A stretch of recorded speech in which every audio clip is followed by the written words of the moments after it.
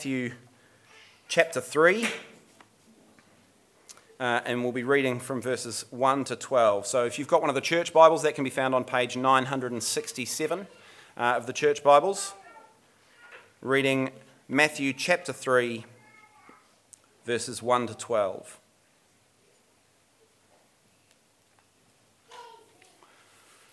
In those days, John the Baptist came, preaching in the wilderness of Judea and saying, "Repent, for the kingdom of heaven has come near."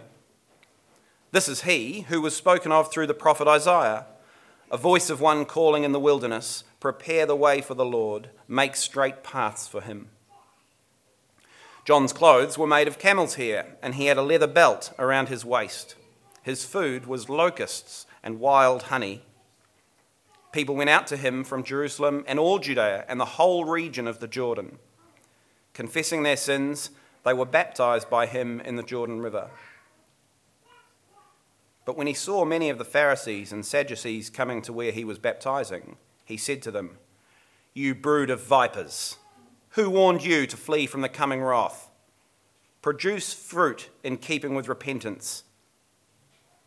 And do not think you can say to yourselves, 'We have Abraham as our father.' I tell you that out of these stones God can raise up children for Abraham. The axe is already at the root of the trees, and every tree that does not produce good fruit will be cut down and thrown into the fire. I baptize you with water for repentance, but after me comes one who is more powerful than I, whose sandals I am not worthy to carry. He will baptize you with the Holy Spirit and fire. His winnowing fork is in his hand, and he will clear his threshing floor, gathering his wheat into the barn and burning up the chaff with unquenchable fire." This is the word of the Lord. Thanks be to God.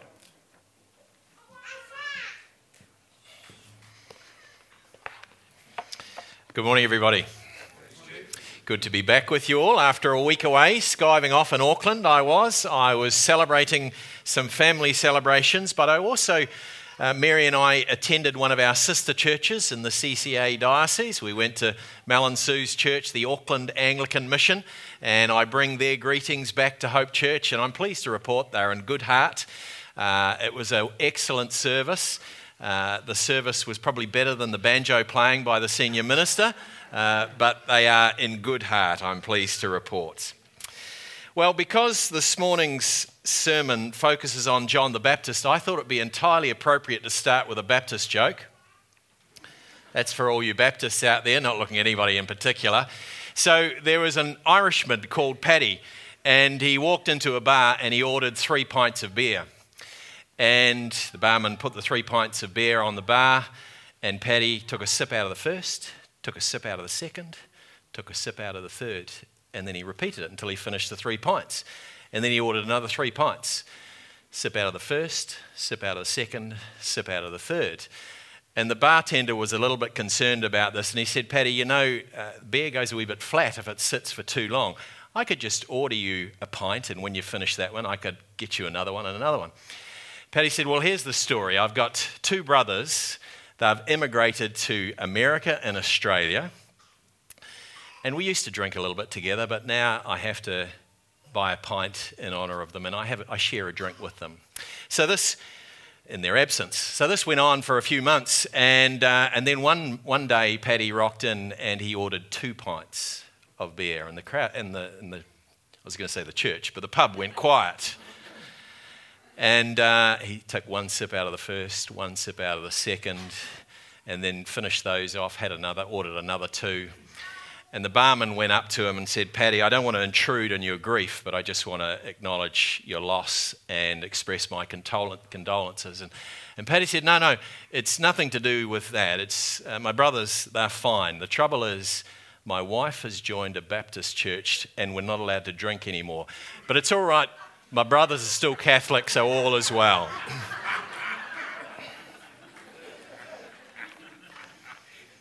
God bless the Baptists, eh? And the Catholics. Well, last week, for those of you who weren't skiving off in Auckland, you heard from Sandy about the hope that we have in Christ. And that's a real theme that goes through the season of Advent that we're in. We're in the second Sunday of Advent this morning, and that theme of hope runs through these 4 weeks that we're in right now. But if it's probably the one dominant theme of Advent is the theme of this morning's message, and I've entitled this message, Prepare the Way for the Lord. As we hear from Isaiah's prophecy, this was the ministry of John the Baptist, and this is the theme that is running all through the season of Advent, prepare the way for the Lord. So let's bow our heads and our hearts as we seek God's enabling to hear his word. Heavenly Father, we do thank you for this season of preparation, this season of waiting, this season of Advent, and we thank you for the call to prepare our hearts. Lord, we would ask that of you this morning, that you would prepare our hearts to hear your word afresh to us. We ask, Lord, that you would humble our proud hearts. We ask, Lord, this morning that you would heal our broken hearts, and that you might even strengthen our timid hearts, that we might know Jesus, and in his name and for his glory we pray.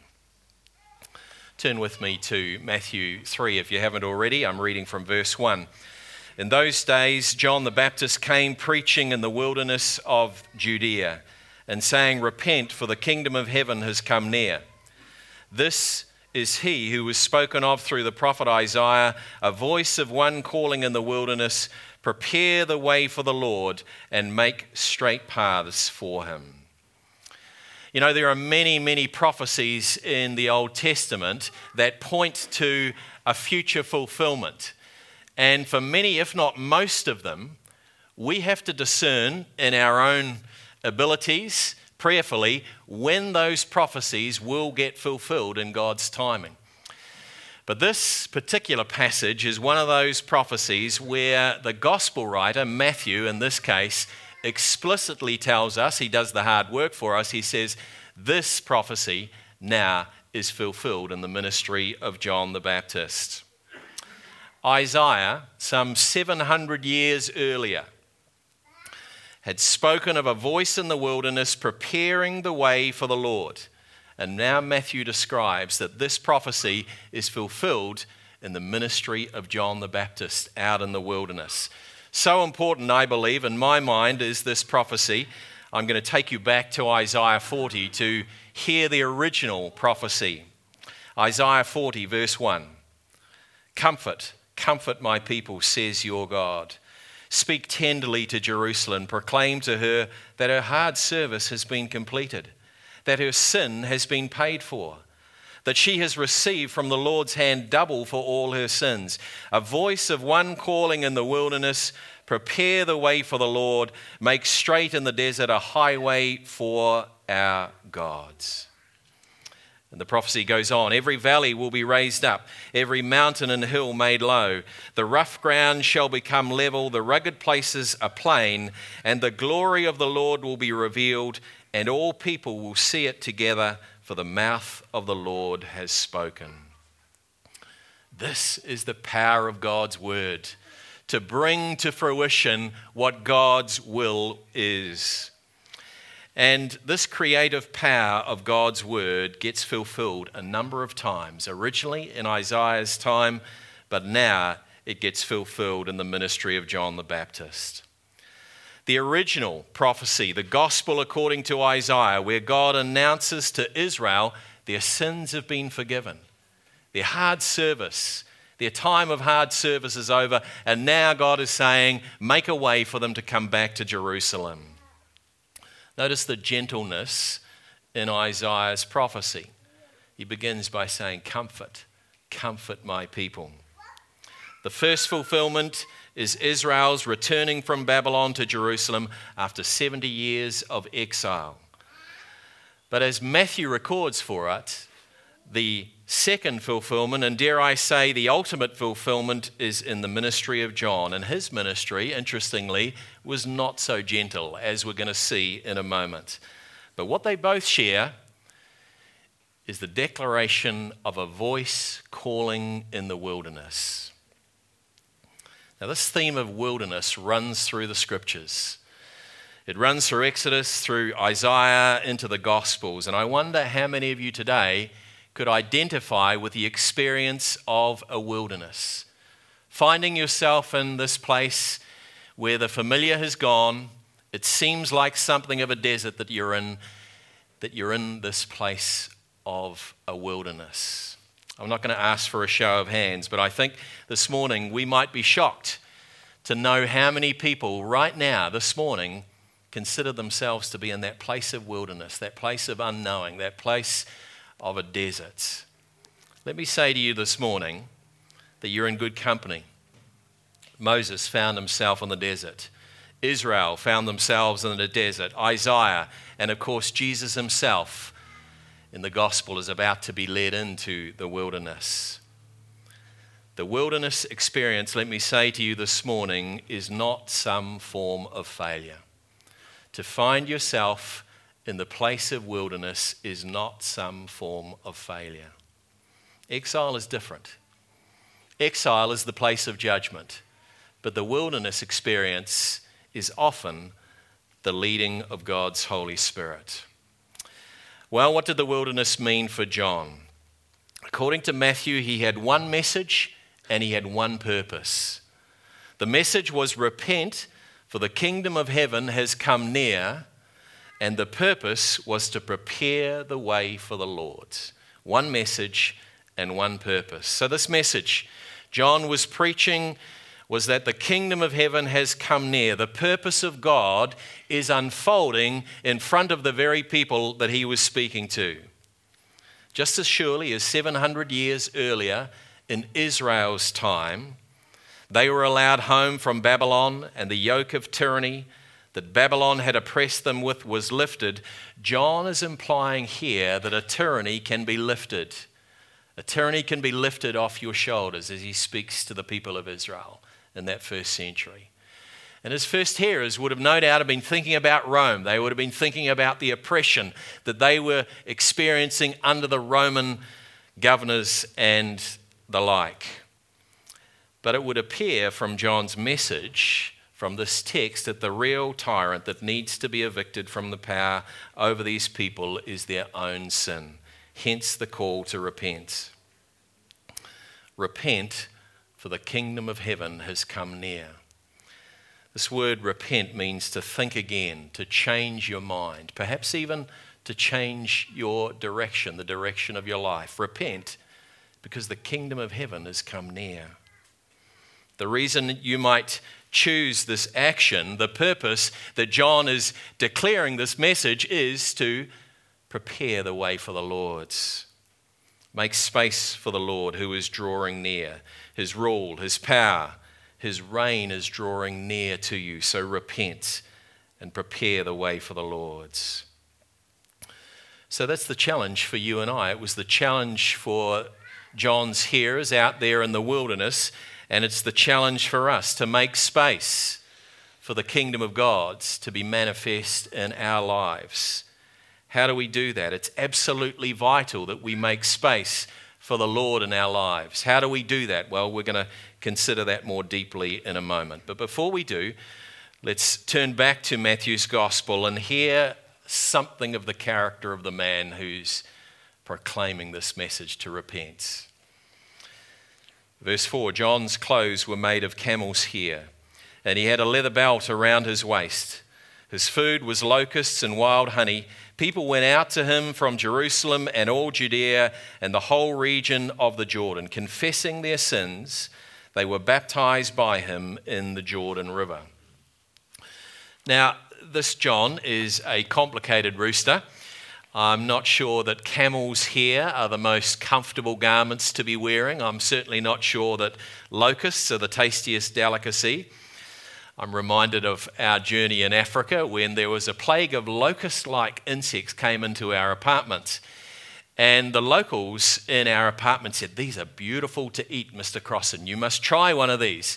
And they were plaguing all over the walls, and they picked one up and they swallowed it and smiled and they said, you must. And so I tried one of these locust-like insects. Do you know what they taste like? They taste like locusts. Revolting. So John is clearly portrayed as someone who doesn't conform to the patterns of this world. He's not bothered by fashion. He's not bothered by comfort. He's not bothered by fine dining. He's not even bothered about making friends. Listen to verse 7 and 8. But when he saw many of the Pharisees and the Sadducees coming to where he was baptizing, he said to them, "You brood of vipers, who warned you to flee from the coming wrath? Produce fruit in keeping with repentance." Now, I'm not suggesting this morning that John should be our model of ministry today. My model has always been, and I encourage you to be, a person full of grace and truth. Allow Jesus to be your model. But I've been recently challenged by a Christian commentator in Australia over the Andrew Thorburn saga. I mentioned it a few weeks ago. For those of you who don't know what I'm talking about, Thorburn was appointed as the CEO of a football club. He was sacked 24 hours later because of his association with an evangelical Anglican church in Melbourne. And such was the media storm over it because of a couple of sermons around homosexuality and around abortion. Andrew Thorburn was forced to stand down. Now, the pastor of his church went on to a TV program and was defending the faith. And he was asked a couple of direct questions about their stance on homosexuality and on abortion. And he really fudged the answer because he knew that it wasn't going to be a palatable answer. And this Christian commentator challenged him, and it challenged me because I know that I've been in public debates before where you want to come across as being winsome, full of grace and full of truth. But as this commentator reflected, our culture has moved so far that if we're going to stand for the truth, it's going to be hard to win the debate by winning friends. We have to be clear in our convictions. We have to be clear in our stand for the truth, just as clear as John the Baptist was. Now, I'm not saying you have to call your opponents vipers. That's not what I'm saying. But I am saying we have to be clear in our convictions. The people were flocking to the wilderness to be baptized by John. We also know from the Gospels that Jesus' disciples were baptizing at the same time. In fact, many, many more people were heading to Jesus' disciples to be baptized in the wilderness. But here the people are confessing their sins and are being baptized. And John warns the Pharisees and the Sadducees to produce fruit in keeping with repentance. What does that mean, to produce fruit in keeping with repentance? Well, in other words, he's saying an outward ritual is worthless if it isn't accompanied with a change of heart, a change of mind, even a change of actions. As valuable as this baptism of repentance is, John is saying, that's not the goal. It was merely preparing the way for the ministry of the Messiah who would bring the ultimate transformation, to which we turn now as John reflects on his ministry and he compares it with the ministry of the one who is to come. I baptize you with water for repentance, but after me comes one who is more powerful than I, whose sandals I'm not worthy to carry. He will baptize you with the Holy Spirit and fire. His winnowing fork is in his hand, and he will clear his threshing floor, gathering his wheat into the barn and burning up the chaff with unquenchable fire. The imagery of fire is deliberate. It takes the hearers back to Israel's journey, their own journey in the wilderness, where, remember, they were led by a cloud during the day and by a pillar of fire in the night. The one who John was pointing towards would baptize you with fire. Now, a baptism of fire can mean many different things. And in popular understanding, it's come to mean something a little bit different. We popularly understand, if you say you've been through a baptism of fire, you might have started a new job or started a new ministry, and the pressure has really come on you. A baptism of fire. That imagery is used elsewhere in the Bible, a refining, you might say, but that's not what John is saying here. When he says Jesus comes to baptize you with fire, The imagery that John is using is the imagery of judgment. The baptism which Jesus will bring is a baptism of the Holy Spirit and fire. And he makes it clear as he goes on by using the imagery of the separation that will take place in the fullness of time. He uses the imagery of a harvest. And he talks about the wheat being separated from the chaff. That which is valuable in the kingdom is the wheat. That which is worthless in the kingdom is the chaff. The winnowing fork is in Jesus' hands, John is saying, and he will burn up the chaff. His baptism is a baptism of Holy Spirit and the fire. The chaff will be burnt up, so what will be left? The life in Christ that is yours in the kingdom. So what are we to make of this passage on our second Sunday in Advent? Three things I want to acknowledge. Firstly, the wilderness. If you find yourself in a wilderness place, and I know many of you are in that wilderness because you've shared that with me. If you find yourself in a wilderness place, my encouragement to you this morning is don't waste the wilderness, but don't get stuck in the wilderness. Don't waste the wilderness, but don't get stuck in the wilderness. John was a voice calling in the wilderness. Jesus was led by the Spirit into the wilderness. Israel spent 40 years in the wilderness. Don't waste the wilderness, but don't get stuck in the wilderness. For Israel, the wilderness was the zone between slavery and the promised land. It was the zone where they had to trust God, to learn to trust God, and that first generation never quite got the lesson. And so they never made it into the promised land.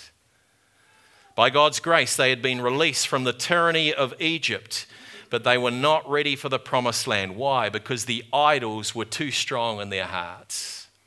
They hadn't yet learned to trust God fully.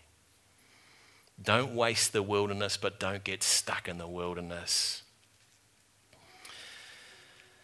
Just as a beaten mother is tempted to go back to her abusive partner, so Israel were tempted to go back to the tyranny of Egypt. Why? Because the familiar, even though it was a tyranny, seemed to them more desirable than the unknown of what was promised by God.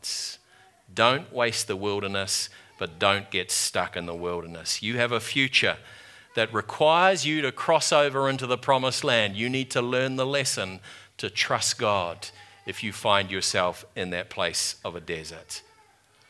Your future is promised by God. Take the step of faith. Secondly, I believe the lesson we need to learn from this passage is to speak clearly about the truth of God's words. Are you clear on the biblical witness and the implications for a public faith? The world is all too happy for you to maintain a private faith, to stay private in your faith on a Sunday morning, for your faith to remain private in your home. But I want to encourage you this morning, be bold in your witness, just as bold as John the Baptist was. Our culture has shifted, and the believer in the gospel of God can no longer expect to make friends in the public sphere. We have to be willing to pay the price to stand for the truth of God's gospel. My urging to you this morning, church, is to realize the times have shifted. Even in the last 4 years since we planted Hope Church, our culture has shifted. And so don't expect to make friends with a world that is opposed to the gospel of Christ. Be clear in your convictions and speak the word of God clearly. Finally, and perhaps most importantly, I believe the lesson for us from this passage this morning is to make space for Jesus. John's word to Israel was, repent, for the kingdom of God has come near. Prepare the way for the Lord is our theme this morning. And in some sense, this is the theme for all of Advent. Another way of saying that is to make space in your life for Jesus. Make space in your life for the Lord Jesus. By that, I don't mean making sure that you're attending church on a Sunday morning, as important and as good as that is. But I do mean in terms of all of your life, making space for the Lord Jesus in every aspect of your life. Repentance, fire, and Christ is your destiny. He is your hope. How do we prepare the way for the Lord? Well, I quoted to you from Isaiah 40 earlier, where Isaiah says, "Make straight in the desert a highway, and the glory of the Lord will be revealed." Now, it was Irenaeus who said some 1900 years ago that the glory of God is a man or a woman fully alive. The glory of God is a man or a woman fully alive. Does that describe your life this morning? Is your life, could it be described as being fully alive? The beauty of this world, the thrill of God's love, the joy of his purposes, are they found in you this morning? Can you describe yourself as fully alive so that the glory of God is revealed in your life? Or are there some things in your life that need to be disposed of? Some chaff in your life, some patterns, some habits that you have to let go of. That's the journey of repentance that John calls us to this morning. Repent because the kingdom of heaven has come near. Are there some golden calves that need to be destroyed? The self-indulgence, the unbelief, whatever it might be, are you making space for Jesus in your life this morning? Let me conclude this morning by reminding you of the prophecy, the original prophecy. Comfort, comfort my people, says your God. Speak tenderly to Jerusalem and proclaim to her that her hard service has been completed, that her sin has been paid for. Your sin has been paid for at the cross, as we've already reflected this morning. And that she has received from the Lord's hand double for all her sins. A voice of one calling in the wilderness, prepare the way for the Lord. That's the voice of the Lord this morning, calling to you to prepare the way for the Lord's. Make straight in the desert a highway for our God. Every valley shall be raised up, every mountain and hill made low. The rough ground shall become level, the rugged places a plain, and the glory of the Lord will be revealed, and all people will see it together, for the mouth of the Lord has spoken. Let's bow our heads and our hearts in prayer. Heavenly Father, as we allow this word to settle afresh on our hearts, as we allow this word to settle afresh in our minds, we dare to ask that you would baptize us with your Holy Spirit and with fire, that you would burn up the chaff, that which is not of the kingdom, that we might know the life of Christ more fully in our lives. Lord, I pray for my brothers and sisters here this morning, especially for those who find themselves in a wilderness. Lord, your word reminds us that more often than not, that wilderness is the place of your leading, the leading of your Spirit. Lord, teach each and every one of us as individuals, but also significantly, teach us as a church what it means to rely on you and to trust in you more deeply when we find ourselves in that wilderness place. Lord, we want your glory to be revealed in our witness. We want to be a people who are fully alive with the life of Christ. And so again, I pray, baptize us, God. Pour out your Spirit, pour out your fire, that we might be a church that is truly alive, bringing all the glory to you. In Jesus' name we pray. Amen. Thank you, Stu.